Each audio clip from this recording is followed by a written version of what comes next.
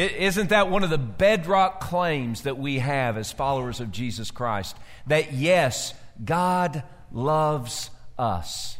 From the very beginning of the church, it was one of the major claims that the church made. God loves us. God loves us, and His love for us is magnificent. It is extravagant. His love for us is personal. His love for us is practical. Yes, He loves us. And we as followers of Jesus celebrate that wondrous love, that magnificent love, that extravagant love, that personal love, that practical love, that powerful love that sets our life right.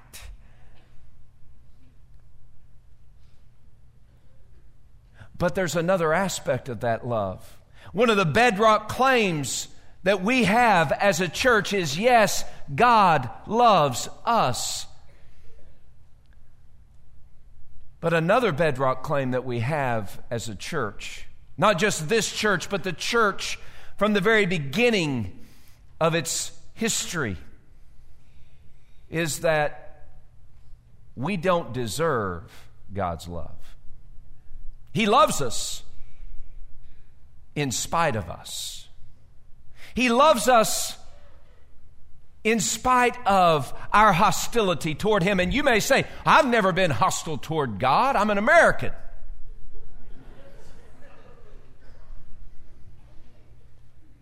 And I would say, American or not, you're a sinner. And the Bible is so clear. Because you have sinned, you exist in hostility toward a holy God. And you might say, yeah, but I haven't sinned as much as those other people have. And I would just say, oh, well, that's just being prideful. Because we are all sinners. And even the minorest infraction against the holiness of God sets us at enmity with God. Yes, we are hostile toward God. Yes, we are enemies of God because of our sin.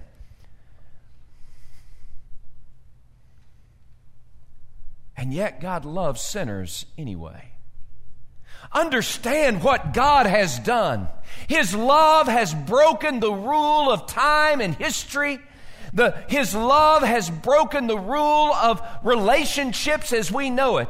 God loves us so much that He sent His one and only, His unique Son, Jesus, to live His life in perfection, to die on a cross for sinners like you and me. God has loved us, and He's shown us this love in that while we were sinners, Christ died for me. God loves me. And it is the bedrock claim of who we are as followers of Jesus that, yes, God loves me even though I don't deserve His love. Even though there's nothing I can do to deserve His love. I gotta throw this one out there because so many times, even in our Baptist way of thinking, we get in our head somehow, especially if we've been in the church for some time. And getting in the church is something that happens where we start thinking, well, you know, I know I've sinned, but man, I'm doing pretty good. And because I'm doing pretty good, I mean, I kind of earned this love thing from God. And I would just remind you that there is nothing that you can do to earn God's love. You know what you've earned? You know what I've earned? His wrath, not His love. Now, we don't like to think about that because, again, we like to think, well, I'm a pretty good Joe. I'm a pretty good cat daddy. You know, I'm not that bad. What do you mean I deserve His wrath? Guys, we need to understand the majesty and the magnificence and the holiness and the righteousness of who God is. Any sin demands wrath from Him. Wrath. When I say wrath, y'all want to hear a hellfire sermon? I don't particularly care one way or the other. I like to preach hellfire every now and then, but most of the time I preach the hellfire to myself because I need to be reminded that I deserve God's wrath. But in place of wrath, He sent me Jesus and showed me His love. And as followers of Jesus, we need to remember. We need to remind ourselves. We need to celebrate that, yes, God loves me even though I don't deserve His love and have not earned His love. So today, as we continue where we've left off, you remember a couple of weeks ago we began this new series called The New Attitude, and it's this attitude of Jesus. We began looking at Philippians chapter 2 where Paul wrote, "Let this mind, this attitude be in you, which was also in Christ Jesus, who being in the form of God did not consider it robbery to be equal with God, yet He gave it all up and took the form of a servant and came in the likeness of a man, and being found in appearance as a man, He humbled Himself and became obedient to the point of death, even death on the cross. Therefore God has highly exalted Him and given Him the name which is above every other name, that at the name of Jesus every knee should bow and every tongue should confess that Jesus is Lord, to the glory of God the Father. Let this mind be in you, which was also in Christ Jesus." We need to have a new attitude about who we are in relation to who God is and who we are in relation to who others are. And we learned as we pursue the mind of Christ and have Christ's attitude, that we need to get rid of selfishness and self-centeredness, that we need to consider serving others more important than serving ourselves. That we need to live in a sacrificial way. This is the mind of Christ and how He worked in the world. Last week, Kevin Beardsley did an excellent job, a spectacular job preaching. He preached 4 times, and man, that's heavy duty for anybody. He did a great job. And I listened to it this week. It's just spectacular. And he talked about Christ's attitude about our mission. And he preached from Matthew chapter 28, where Jesus said, all authority has been given me into heaven and earth. Therefore, as you go, make disciples of all people, baptizing them in the name of the Father and the Son and the Holy Spirit, teaching them to observe all the things that I've taught you. And behold, I'm with you always, even to the end of the age. And Jesus had a particular mindset, attitude about mission. And today, we're going to see that Jesus has a particular attitude about how we are supposed to be loving others. If you remember the very first week, I talked about how our attitude is reflected in our relationships, that our attitude becomes the fertile ground that brings forth specific fruit in our relationships. And that's what we're going to talk about today in many ways. We're going to look at how Jesus told us about how we're supposed to love others. And He gives us a new way of living and thinking. In fact, Jesus gives us this new attitude about loving others in such a way that it ought to make us uncomfortable this morning.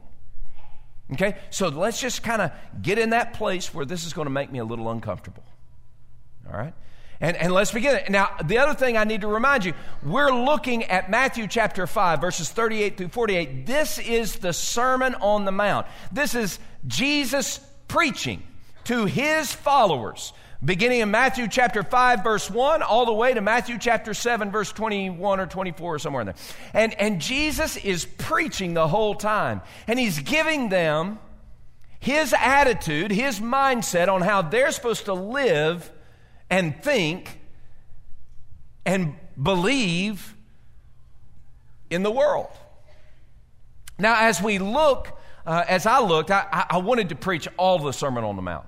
I really did. I want to preach the Beatitudes. I want to preach all the comparison and contrast that Jesus makes. I wanted to preach about being salt of the earth and light of the world, and I wanted to preach all the Sermon on the Mount, the 2 ways and 2 doors, and I wanted to preach it all. I would talk about praying, give us the Lord's Prayer, and I wanted to preach it all, but I as I prayed through it, I really believe that God led me to Matthew 5, 38 through 48 for you and for us as a church. Of all the passages out of the Sermon on the Mount that would fit this sermon series, I believe that this is the one that God wants us to hear the most. So let's unpack it. What is Jesus talking about? Matthew chapter 5, verse 38. He begins with a statement that he makes regularly in this section of the Sermon on the Mount.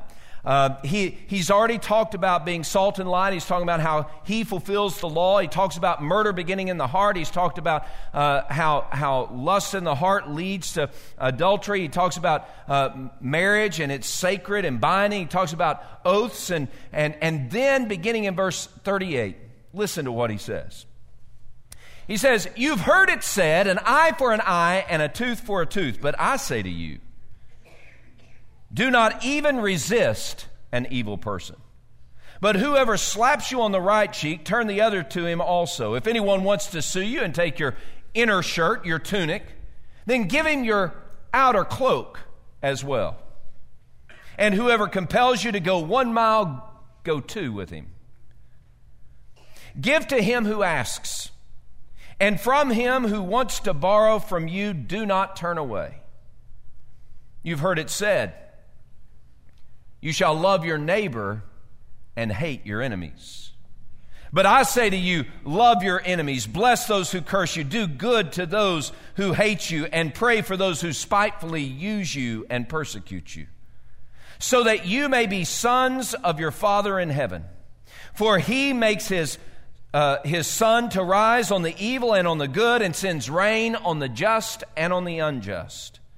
For if you love those who only love you, if you only love those who love you, what reward do you have? Do not even the tax collectors do the same? And if you greet your brethren only, what do you do more than others? Do not even the tax collectors do the same? Verse 48. Therefore, if you have the attitude that Jesus has about loving others, if you follow his instructions here, therefore you shall be perfect, just as your Father in heaven is perfect. So Jesus gives us some pretty stout analogies, pictures about how we're supposed to love each other. But let's begin with the most important part, that the goal is to become more like Jesus. See, that's our goal.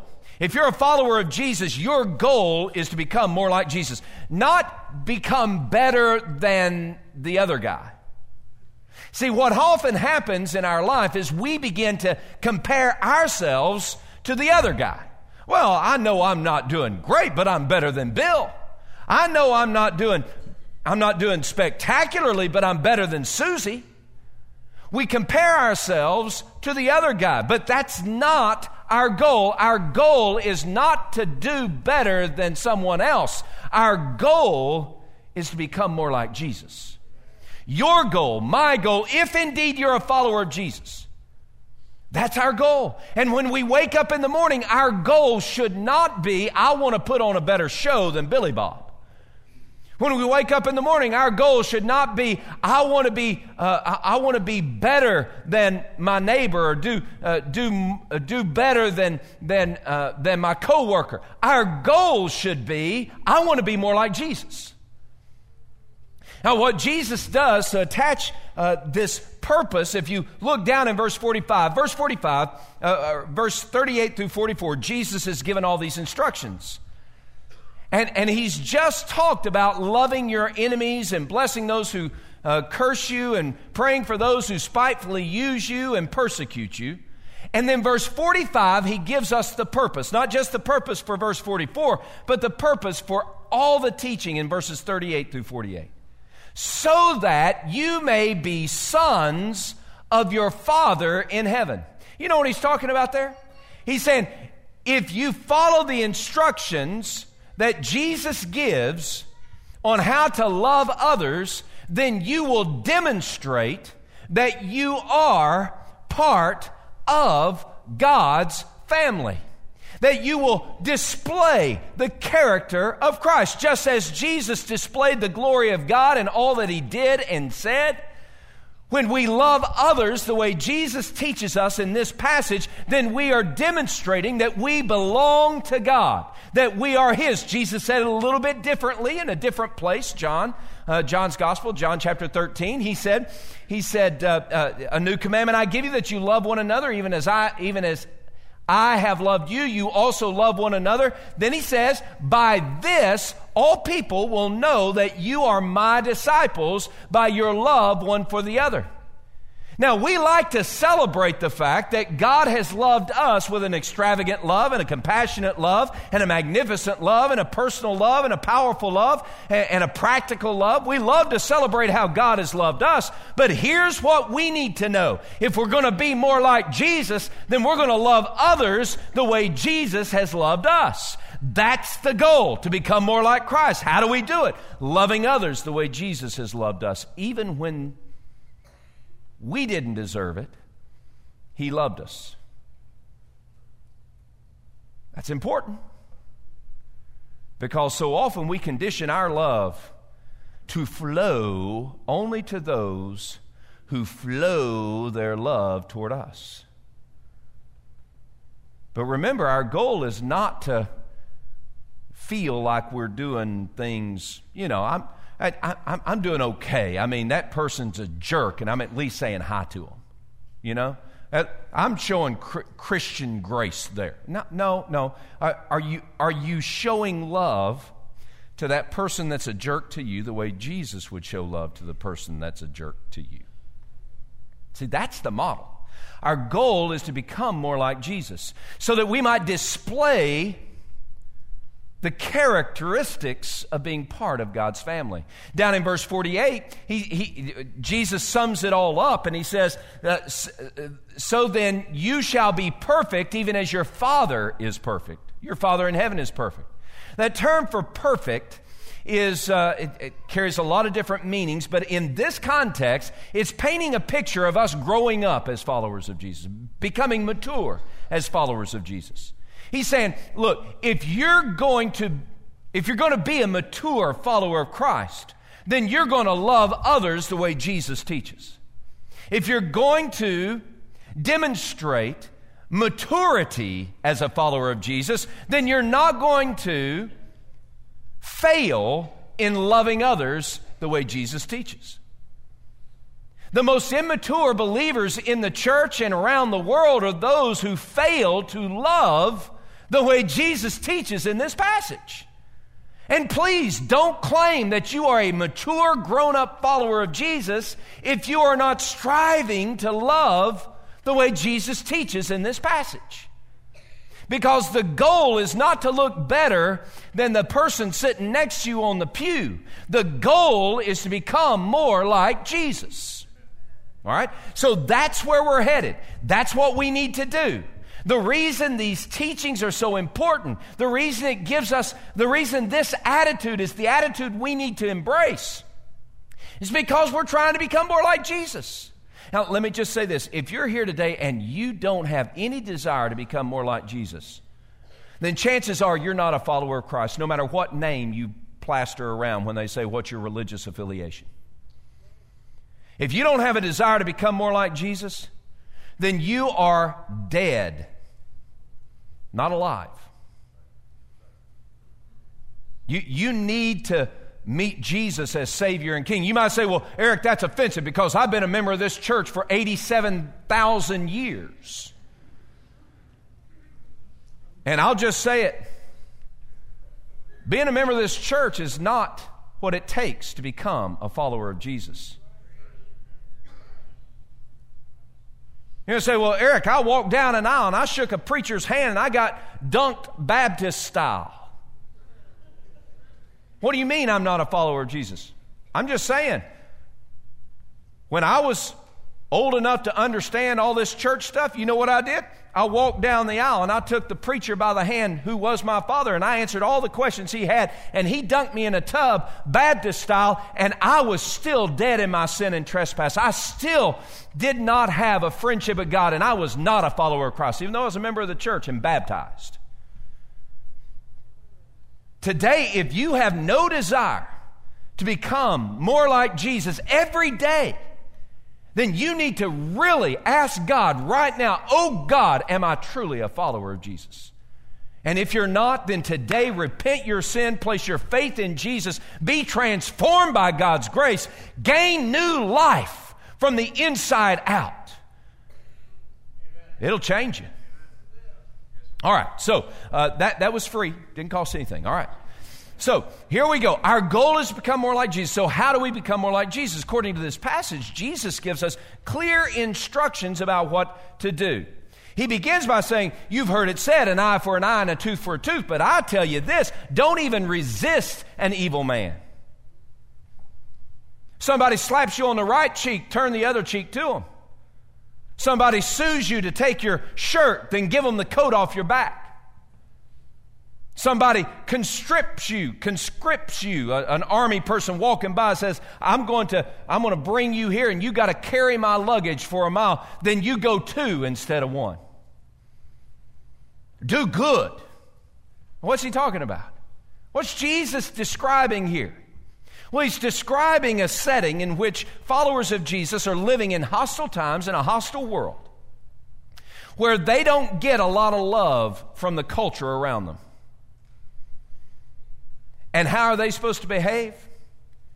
Jesus says, replace revenge with grace. Instead of retaliating, instead of trying to get even, instead of going to war, cover all their activities in God's grace. Don't even resist the evil man. You know what that, I mean, that's I'm not even going to fight against you. I'm not going to fight. When he says, when somebody slaps you across the right cheek, and that's an insult. Whether it's a right cheek by slapping them across the right cheek with the back of your hand or using your left hand, which was not that unclean hand, unclean hand in the ancient world. Unclean. Y'all know why it's unclean, right?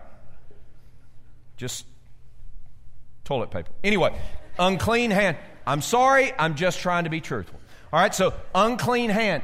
My wife is saying, don't ever do that again. Yes, ma'am. I know, honey, that it was over, wasn't it? That I could have stopped with unclean. I'm sorry. All right. 11 o'clock won't get it, but y'all can share it with them. Okay. So it says, don't insult them. When somebody insults you, and turn the other cheek. I was trying to think in my own life how many times somebody punched me in the nose and I let them punch me again.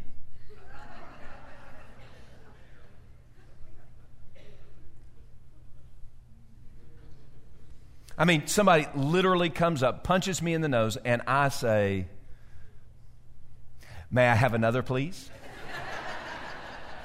Really struggling with that, right? I mean, I can't think of one time when I was, and I guess, I can't think of one time when somebody came and physically punched me in the nose that I actually turned and said, may I have another? I don't remember ever doing that.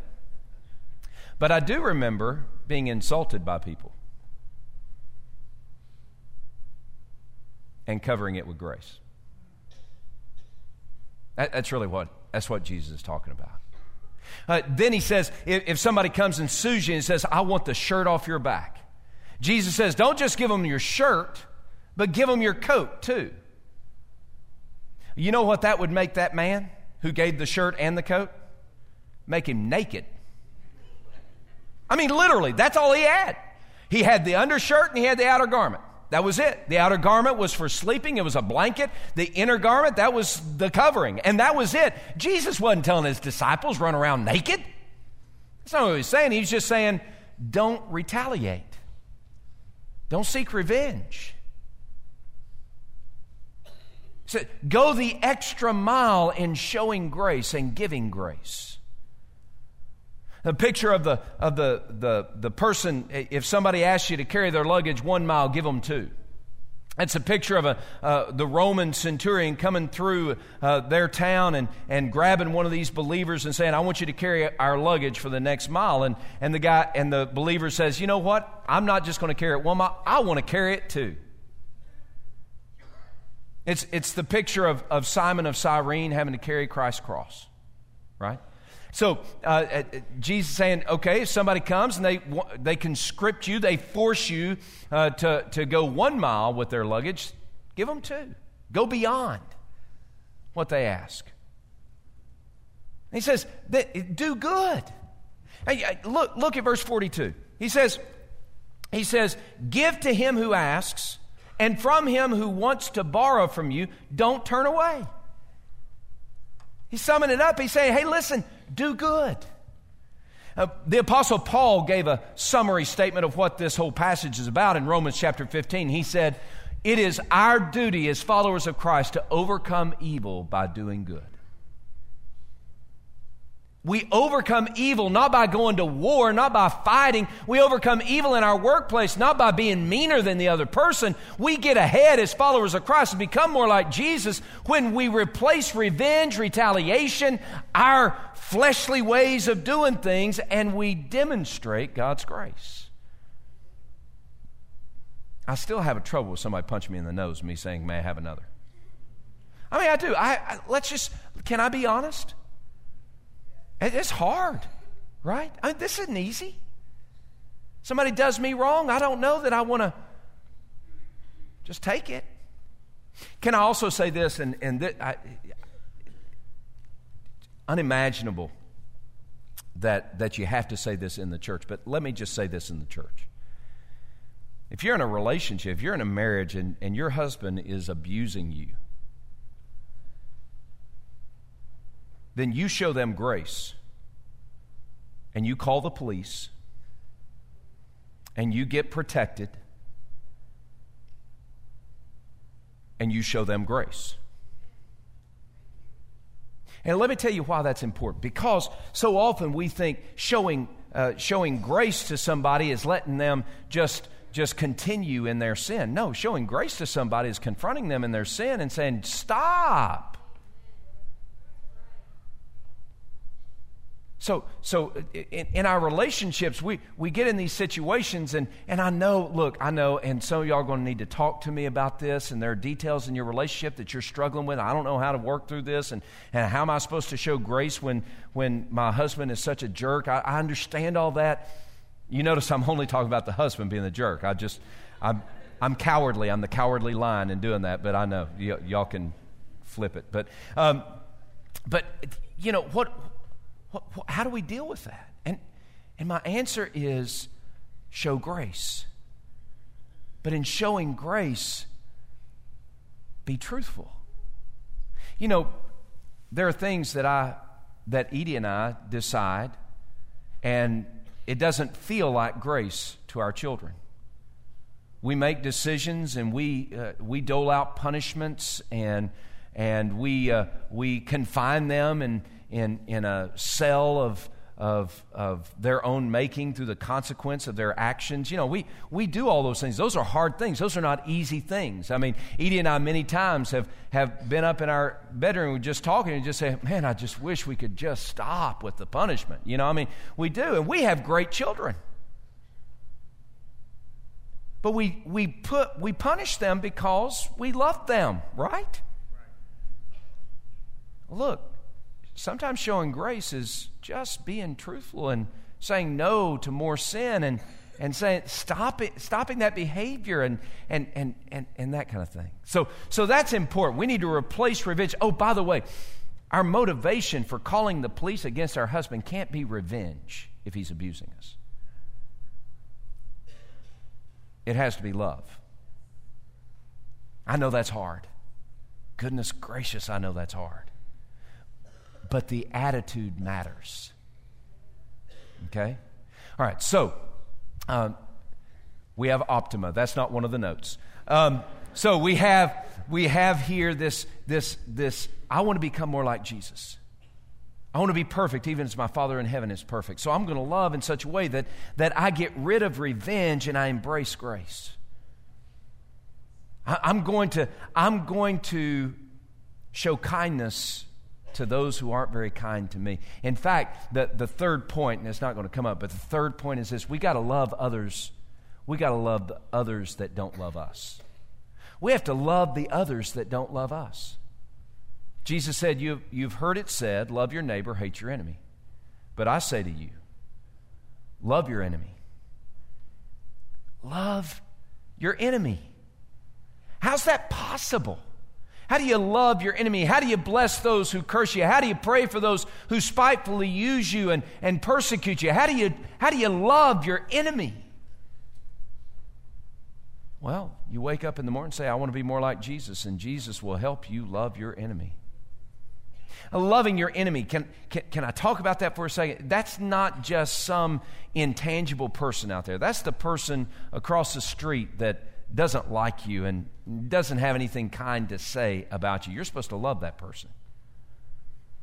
That's the person in the hallway of your school that has been gossiping about you and saying ugly things about you, true or untrue, and your job is to love that person. That's the person in this family of faith that doesn't think the way you think and doesn't want the things you want, but they're still brothers and sisters in Christ.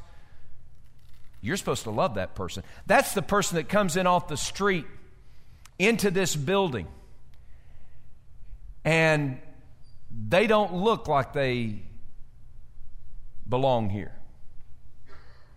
And the easiest thing for us to do is look at them and say, that person is dangerous. But instead, we're supposed to love them. As a follower of Jesus, that's looking at those around the world and not pinpointing people and pigeonholing people and saying they're dangerous, they're unworthy of my affection, my compassion, or my love because they have a different religious stripe or because they come from a different place that seems scary to us. And so we excuse our behavior and we call them all kinds of ugly things and we treat them like dogs, not like people, like dogs. And friends, I want to tell you that is a sin against God. That is not becoming more like Jesus because Jesus loved all of us.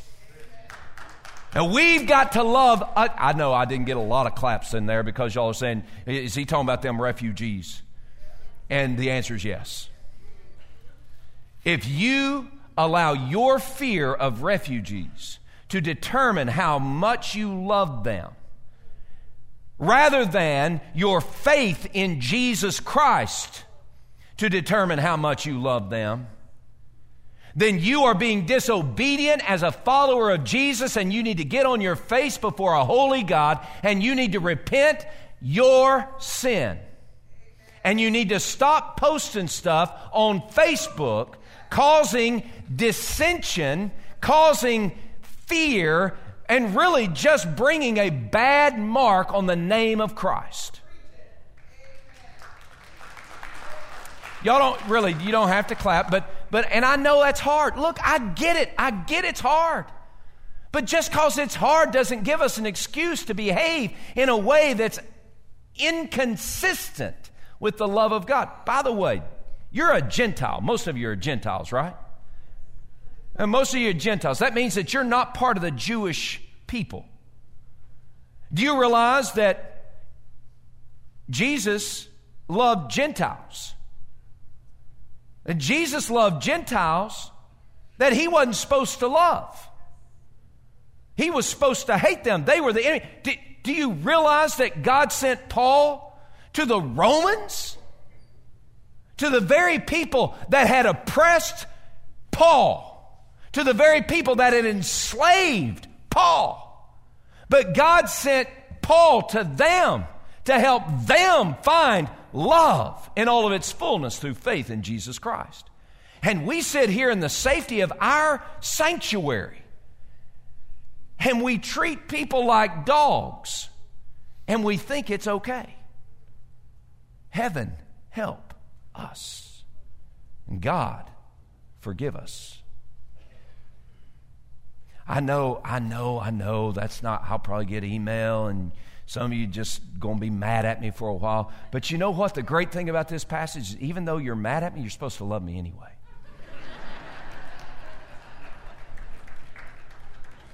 And you might not agree with me, but you know what? There is nothing you can say that will limit my love for you. I love you. And that's the way it's supposed to be. We're supposed to show love even to the people who don't love us. In the church, we need to stop spouting all these high ideals about love unless we're ready to back it up with strong action. It is time for us to love others the way Jesus has loved us. And after all, isn't that the model? He's loved me, and I didn't deserve it. Doesn't that mean that you and I are supposed to love others even when they don't deserve it? Would you bow your heads, please? Look, I know this is a journey. I know none of us have arrived. Look, I'm with you on this journey. Not everything that Jesus shares in this passage is easy for me to embrace. But just because it's hard doesn't mean that's an excuse, doesn't give me an excuse not to chase it, pursue it. And some of us here today, we just need to confess the fact that I have not loved Jesus enough to adjust how I love others. See, we've got to stop saying, Jesus, I love you, while refusing to love others the way Jesus commands. So today, I just want to encourage you. In these next few moments, just commit yourself. Maybe you just need to take some time and confess, I've done a poor job of loving others. I haven't awakened in the morning wanting to be like Jesus. I haven't replaced revenge with grace. I've given myself over to revenge. I haven't shown love to the people who don't love me. I haven't even done a great job of showing love to the people who do love me. If that's who you are, then today you just need to confess that as sin and repent that. And leave it behind. Repentance is a beautiful thing. Maybe that's where you are today. Maybe you're just so overwhelmed with this idea of loving others the way Jesus teaches, and you're just trying to see how that's going to work out in your relationships, because you've got some hard relationships. You've got some hard people around you that you're going to have to love. You need wisdom, and you need grace, and you need courage to love people the way Jesus is calling you to. I just want to pray with you, and there are going to be ministers here at the front. We want to pray with you on that. Maybe you just need to come to this altar, and you just need to bow before holy God and say, God, I see what you're asking me to do, you're calling me to do, you're commanding me to do, and I want to do it, and I'm committing myself to do it, but God, I need help. I need help. I need real help to love others the way you're calling me to love them.